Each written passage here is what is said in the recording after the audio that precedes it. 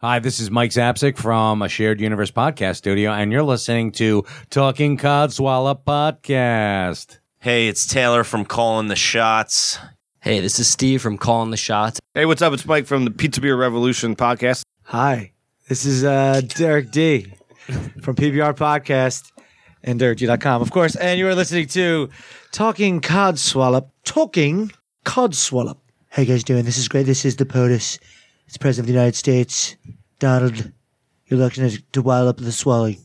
That's what you're listening to. It's great. I gotta tell you, the swallop of the wall is great. I love walls. And the cod wallop, it's swallop. Fantastic. You're listening to it. Wallops, cods.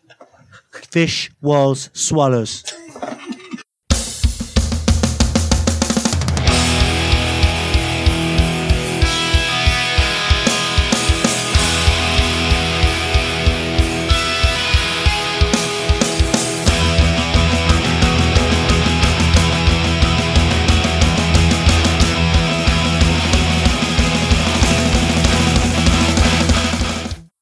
Welcome to this week's Talking Codswallop. I am Gemma. I'm James. And if you can hear an irritating buzzing noise in the background, I'm ever so sorry. That is my fridge. Fridge freezer. So, did try to turn it off, but if it's still there in the background, I'm ever so sorry, but I'd rather have that noise than food poisoning. So, we established that was the better idea, wasn't it? Yeah, it all adds to the experience. It gives you a realistic insight into what's going on. Yeah, absolutely. And this is obviously the coronavirus home edition where, well, me and James do our, everybody's sort of faffing about how hard it is to record using Skype, but we've been doing it for years, James. We're pros at this now, aren't we? Well, the lockdown edition is absolutely no different. No problem for us at all. It's exactly the same as every other recording. Yeah, exactly, because otherwise we'd have to drive to Birmingham every day to, every time. Or probably, yeah, maybe Birmingham, maybe a little bit further south, but yeah. Anyway, so whittling on, but basically this is a little intro episode, or a little intro part to this week's episode, because James had a very, very interesting guest on the show. So, James, do you want to tell us a little bit about the chappie who you interviewed? Yeah. I mean, what I can do is I'll give you a full history, and it's only a very quick potted history, though, into how I actually met this man. So it actually goes back many, many years. My mother and her friend Linda, they were on a work placement together in Manchester. And our family friend Linda lived with a lady called Ruth, and they would all sort of spend time together. Now, years before I was born, my parents went on a road trip throughout the eastern, states in the United States, and they also went to Canada and the Niagara Falls and things. And while they were doing that, the friend Ruth came with them all. Anyway, Ruth, as I understand it, she's Chinese, and she went back to China, and she married a man called Jerry. And they stayed in contact with our family friend Linda, but they didn't sort of see, my parents hadn't really seen them for ages. Anyway, there was a reunion in London, but at that point it was just my dad who went, because unfortunately my mother was very unwell. But they went, they were in London, they had a get-together, and that was like the first time my dad had properly met Jerry, and he got to have the nice reunion with them all. Anyway, flashing forward from that, because that'd be sort of around probably 5, 6, 7 years ago, and I reckon this was probably about 3 years ago, Ruth and Jerry are very well travelled. They go around the world, and they'd met up with Linda again, and they all came over to spend time in the UK. And when they were there, they wanted to go to Liverpool, so they went around Liverpool. My father has a house in Liverpool from when he used to work in Liverpool, so they all spent time there. And I was asked whether I'd come down and see Linda and get to meet Ruth and Jerry, because I'd never met them. Even though, they'd been friends of the family, I'd never actually met them. And we're all sat round in the kitchen area having a cup of, coffee in my case, and tea and whatnot, and we talk about stuff. And my dad goes, "Oh yeah, you do know Jerry used to work as a producer, right?" And I'm like, "No." He's going, "Yeah, you're into podcasting. Jerry would be a really good guest for your podcast. Why don't you see if he'd be up for an interview?" And he was, lo and behold, up for an interview. So what you'll get to hear is Jerry talking about the work he did setting up like the Chinese media company that did all their TV work and things. And not to spoil what's going to come ahead too much, he was talking about his work on a film called Infernal Affairs, which then became, to the Western world, an even bigger known film. And we'll leave it at that. Wow. So you can listen and find out more. Tell you what, James. For what happened. Yeah, James has really got those connections, everybody. Obviously, now he's got his glory hole business as well. So it's, maybe there'll be a few more connections. But no, you seem to be quite in some ways you're an unlucky person, but in other ways you're quite a lucky person that you know the right kind of people. So that is amazing. Yeah. And one thing that's really funny is whilst this interview was being undertaken, because I remember once mentioning it to somebody, they said, wow, where did you interview the person? And the answer was quite simple. I interviewed Jerry at my dad's house in the living room. So it wasn't in some sort of big office somewhere. But while all this was going on, in the kitchen of the house, we had Linda, who is of Sicilian descent, whipping up this amazing Sicilian sort of feast that we had, all these different dishes. Ruth whipping up a load of different Chinese dishes. They were competing to get all the food out, and I was talking to my dad about this earlier today, and we have this abiding memory of spending lovely time with them and having this amazing meal that was a mixture of Italian and Chinese stuff, and there was mounds of it. It was wonderful. Oh, God. There was absolutely mounds of it. Next time they're over, can you invite me, please? Because that sounds amazing. It was certainly an experience, but yeah, getting to talk to Jerry and learn about the things he's worked on and been part of was just absolutely amazing. I'm hoping the Salty Tadpoles will enjoy it too and find it of some interest. I'm sure they will. I'm sure they will too, because I found it really interesting when I was listening to the audio. Obviously, just felt that it needed a little intro, which is what we're doing now. So before we get on to the actual episode, I just wanted to also say a quick thank you to all of the Salty Tadpoles as well for bearing with me. Well, bearing with us, but bearing with me more than James, because obviously you guys had to wait an extra week for an episode, and there wasn't any fuss. There wasn't, everybody was so supportive, and I am feeling much better now. I don't know if it was coronavirus or if it was anything else, but, basically I wasn't very well. To me, it actually felt like I had bronchitis rather than anything else, but either way, I felt absolutely awful. And to know that the support was out there and everybody was willing to wait and weren't angry or anything like that, then that was actually really appreciated. So thank you ever so much, Salty Tadpoles. I'll give you a little round of applause. Applause, even. So without any more further delay, James, should we get on to the interview? I think we should. Okay, so the next voice that you're about to hear is our special guest, Jerry. Enjoy the episode! Well, guys, it's nice talking with you. I'm Jerry Liu from Hong Kong. A company that I co-founded in the early 90s produced a film called Infernal Affairs back in year 2001, and was a bit of a success in Hong Kong, but more interestingly was subsequently licensed to be remade into the American film by the name of Departed, that went all the way to win a few Oscars. I believe the year was in 2006. Yeah. So that was quite some time ago, of course, and memories are fading. But I did have a small role to play, as I was one of the founders of the company. I was not involved in the creative process.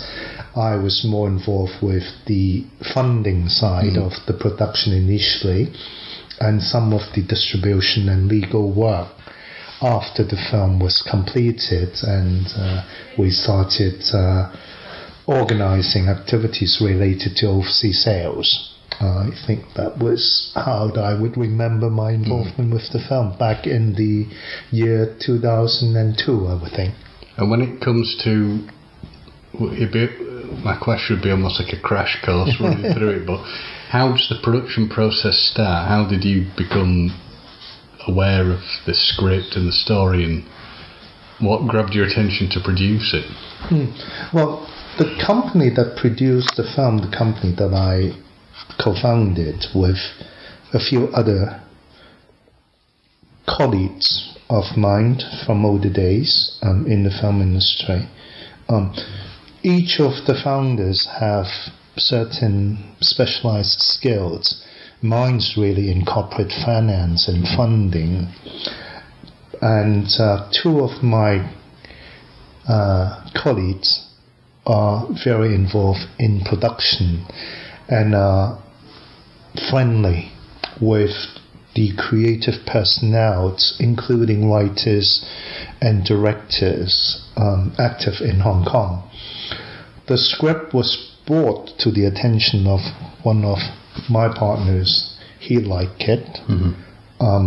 He has at that point already a good working relationship with the creative team that ultimately became the writer, director and producer team. But he knew right away, based on the story, is we would need some well-known cast to be involved, because it would be a bit of a waste, perhaps, if you have a good story but you are unable to really promote it for lack of big names that could draw the audience into the cinema to see it. It was interesting because back in 2001, in the middle of that year, I was in fact able to bring in a strategic investor into the holding company of the media group, and this particular investor actually enjoys very good relationship with the on-screen talents in Hong Kong, because his family used to actually own a television license in Hong Kong, and therefore he was familiar with the people both on-screen and behind the screen. And he came in as an important investor at that point and was able to use his connections and networking to bring in, of course, the two very popular actors involved in the production of Infernal Affairs. And as a result, it was much easier to promote the film to the public when it was ready to be shown theatrically in Hong Kong, and the rest was history. I mean, the film actually was immediately received very good response critically as well. And so in terms of the traditional Chinese language film market of Hong Kong, certain parts of mainland China, Taiwan and Southeast Asia with the Chinese community, we did well with the post-theatrical sales in Hong Kong. What really surprised us was that when we took the film was released in Hong Kong theatrically around Christmas time. It was a big holiday slot. So it was ready to be marketed at the American Film Market in Los Angeles in February.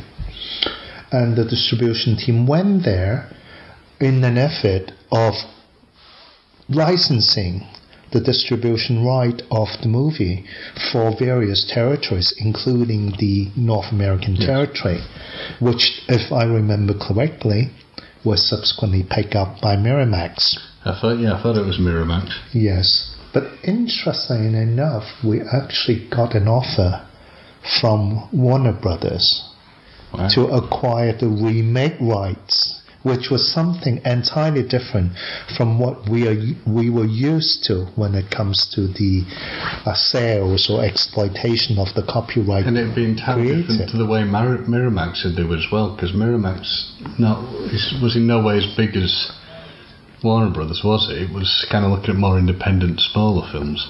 It was actually from a company then owned by Brad Pitt.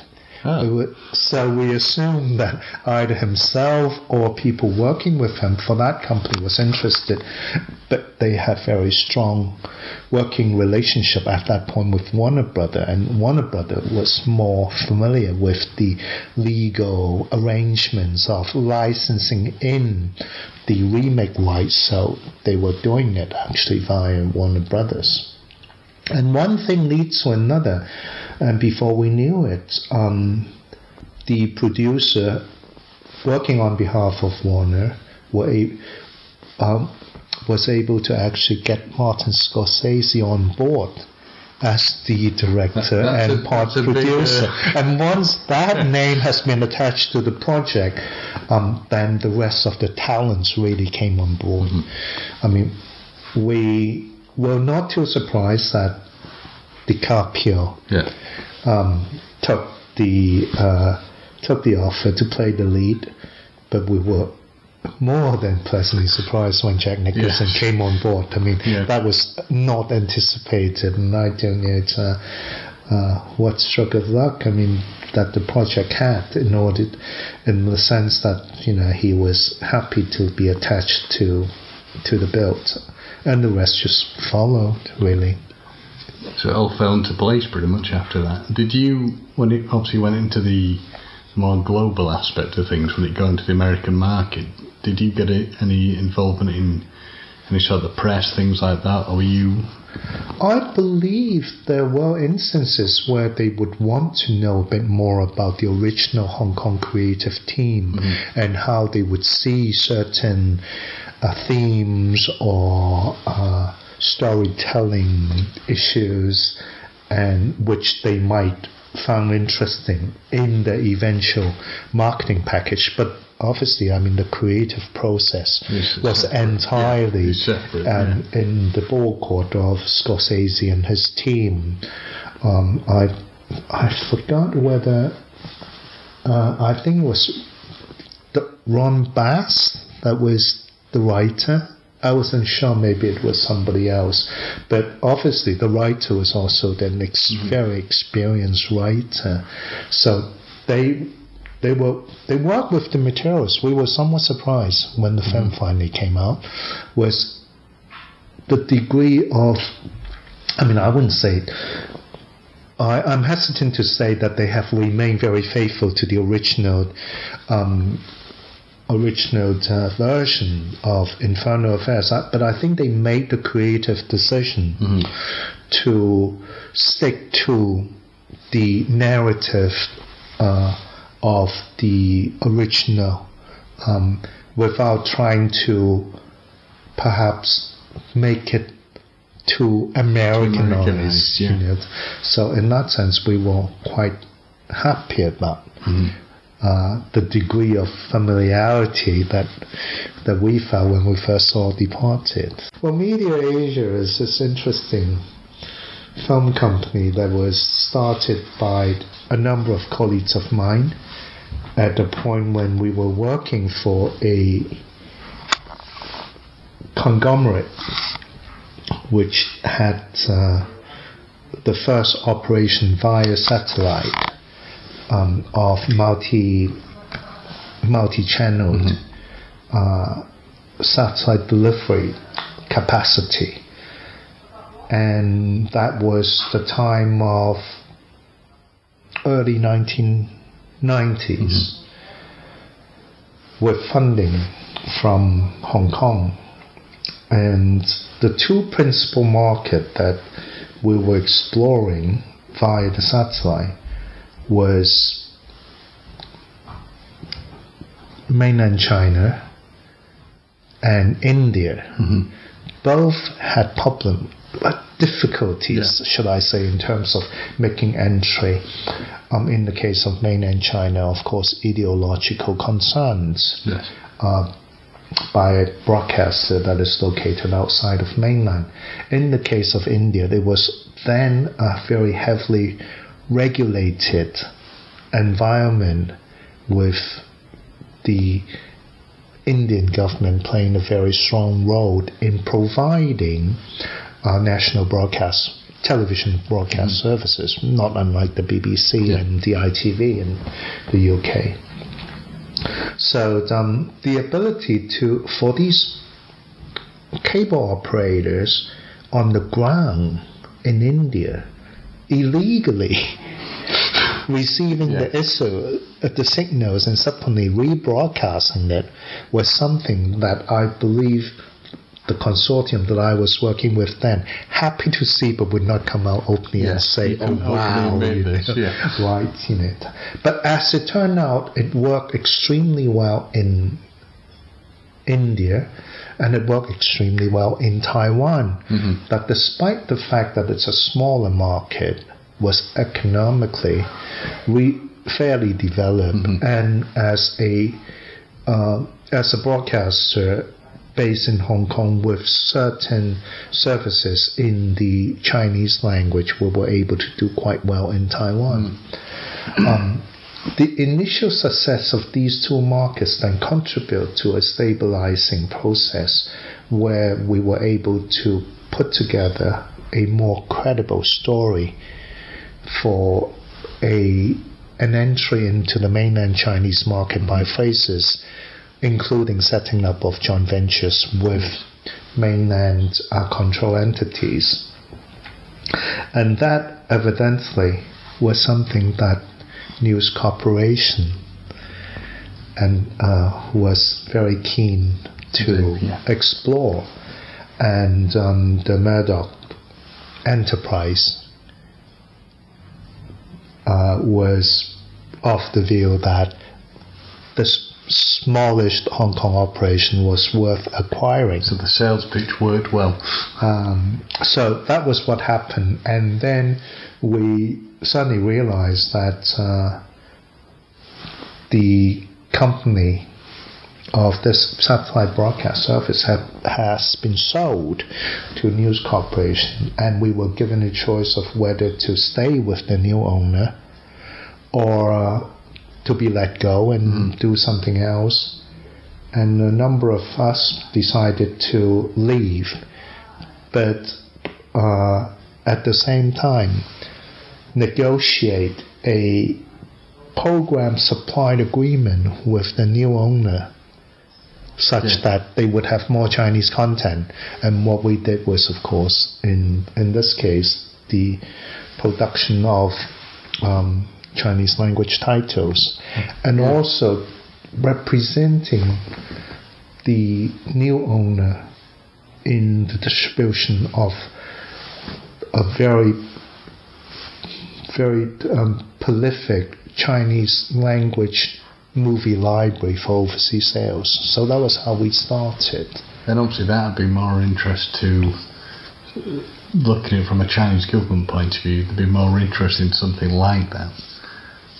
But they wouldn't sort of saying we're going to flood the market with something that's a foreign product.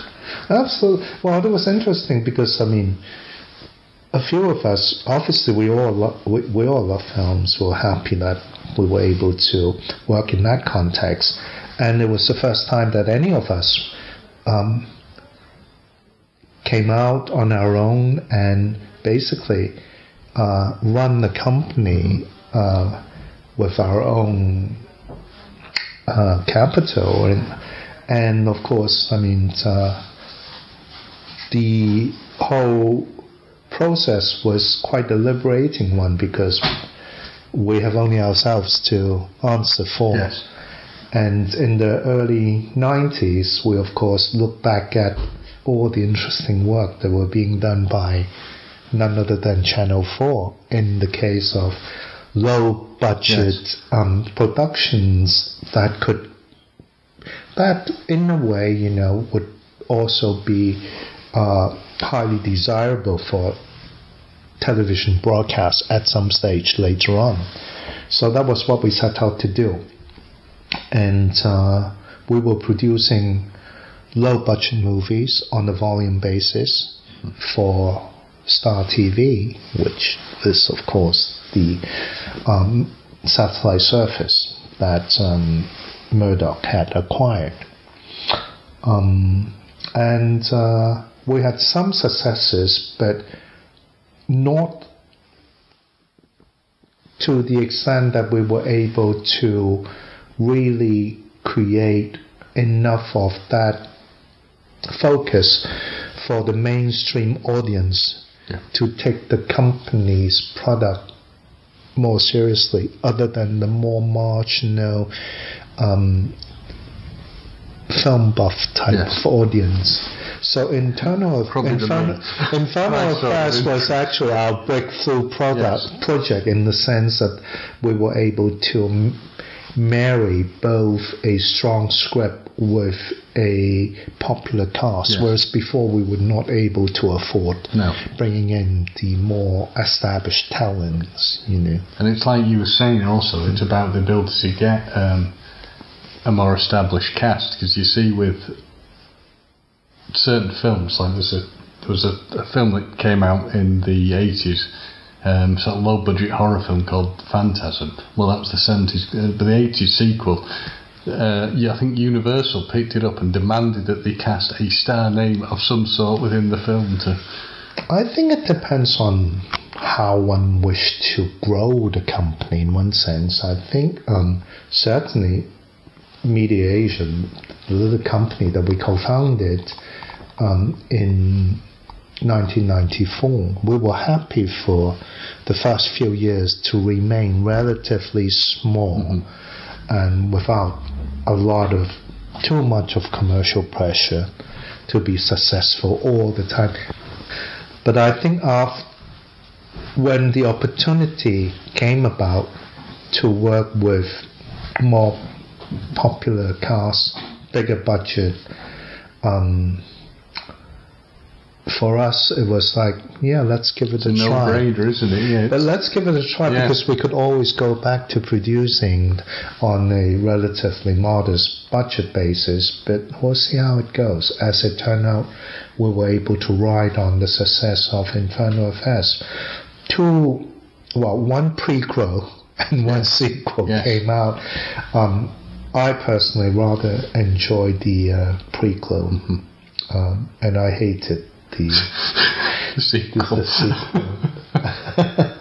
But I mean, these things are, what sometimes happen in a creative process that somehow would have its own momentum or demons, and but I still think that the whole creative team behind the Infernal Affairs trilogy is a group of very committed and talented filmmakers, and I am glad to have worked with them on that basis.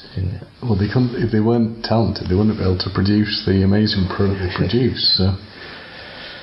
Well, it was interesting to follow the career because it is actually, in the case of the Hong Kong team, three principles involved in it. And the most senior of them became somebody who works on very large-scale co-production that target the mainland Chinese market, which of course has grown many, many times. So he's very well positioned to be doing really big budget titles.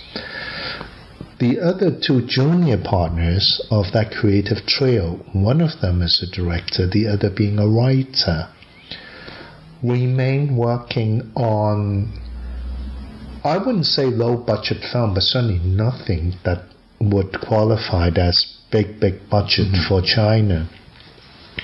Somehow they were interested to do films that still had more relevance to the Hong Kong tradition of filmmaking. So you see the kind of split even among the creative trio. of Infernal Affairs into two different types of filmmaking during the past, I would think, 15 years. Each with their own challenges and rewards, and so that was what gave rise to that partnership.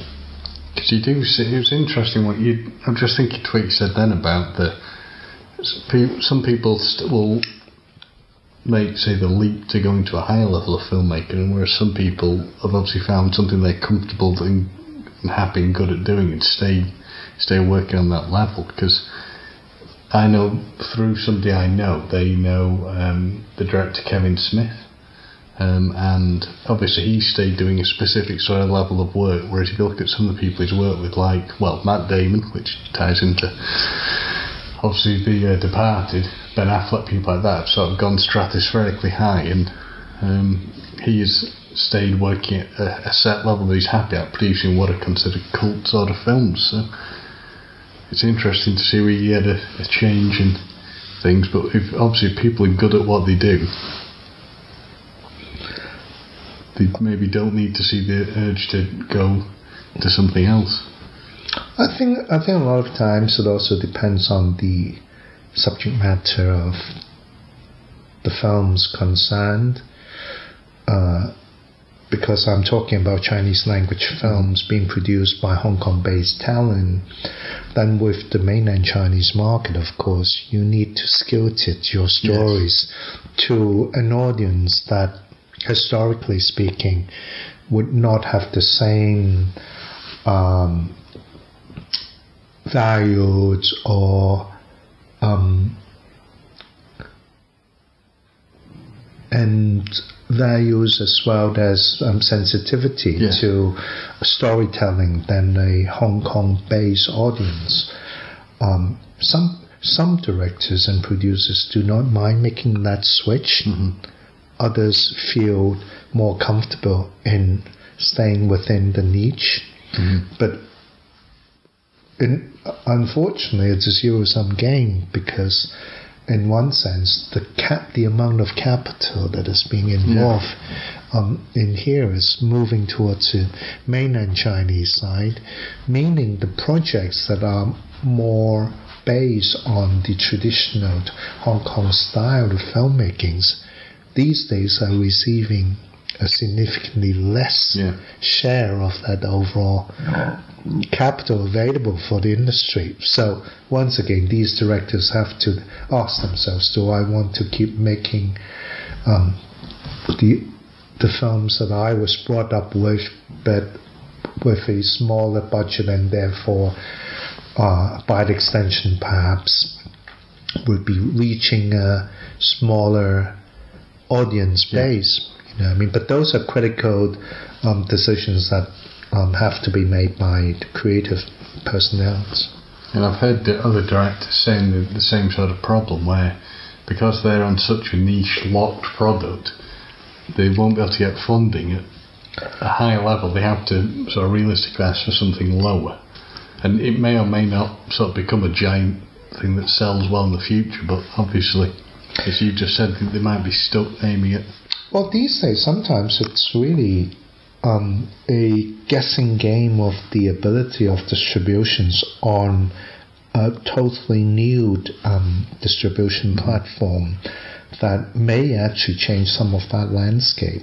I mean, Netflix and is much more internet-based type of distribution, is making fundamental changes in the rules of the distribution game.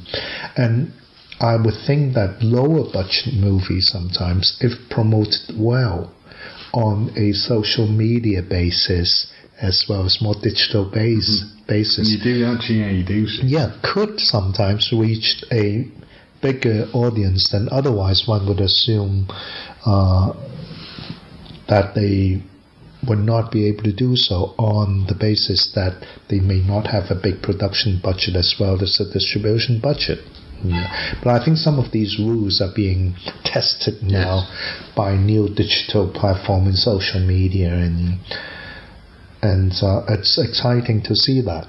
But on the knock on that probably also leads to concerns about piracy as well, because piracy's always been a problem with the Hong Kong cinema in where we operate, so that's not something new to us.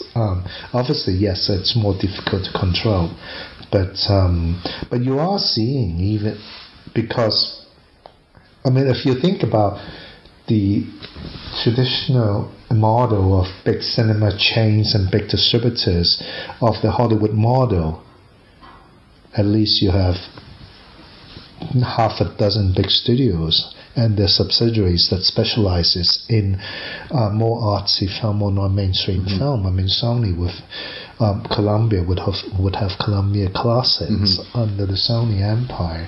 Fox would have something else, right? Whereas, I mean, sometimes we look at certainly the internet content providers active in the mainland Chinese market or Chinese-speaking territories of Asia. You are talking about less than 3 players.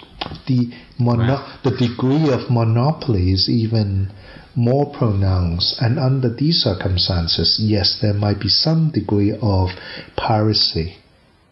But when you have such a powerful conglomerate controlling the whole distribution platform, then I mean, it is another set of operating environments altogether.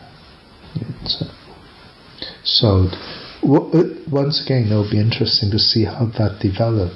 We, as people who like to produce films and who like to see more interesting films being produced, would of course like to see different ways the films could be distributed in order to facilitate more means of films that could be produced. And what do you think the big push will be for the future then? I think it'll be moving to mobile. Mobile technology would really have a role to play. I think cinema is nice, but that would not be where the bulk of the revenue is. And production at the end of the day has to be predicated on workable financial funding basis. And so, I mean, for the moment, it's a little boring to see all the summer blockbusters of these Marvel comics because it plays well in cinemas. And I think that would continue for some time. But what Netflix is doing is interesting, and I certainly hope that there would be further development on that front in order to really create a distribution platform where there would be more variety of films being done rather than just a handful of blockbusters of the 30th sequel of Iron Man or something. Or the 7th Mission Impossible film or 6th Mission Impossible film that's coming out. I mean, I don't mind those being produced in parallel, but it's as long as they're not the only type of films being produced, or films that are drawing new audience to them. I think part of the challenge of different types of films to be produced by creative people is to be able to draw newer audience into seeing different types of films. Very true. Well, thank you very much for that, Jerry. It's been a pleasure talking about these things.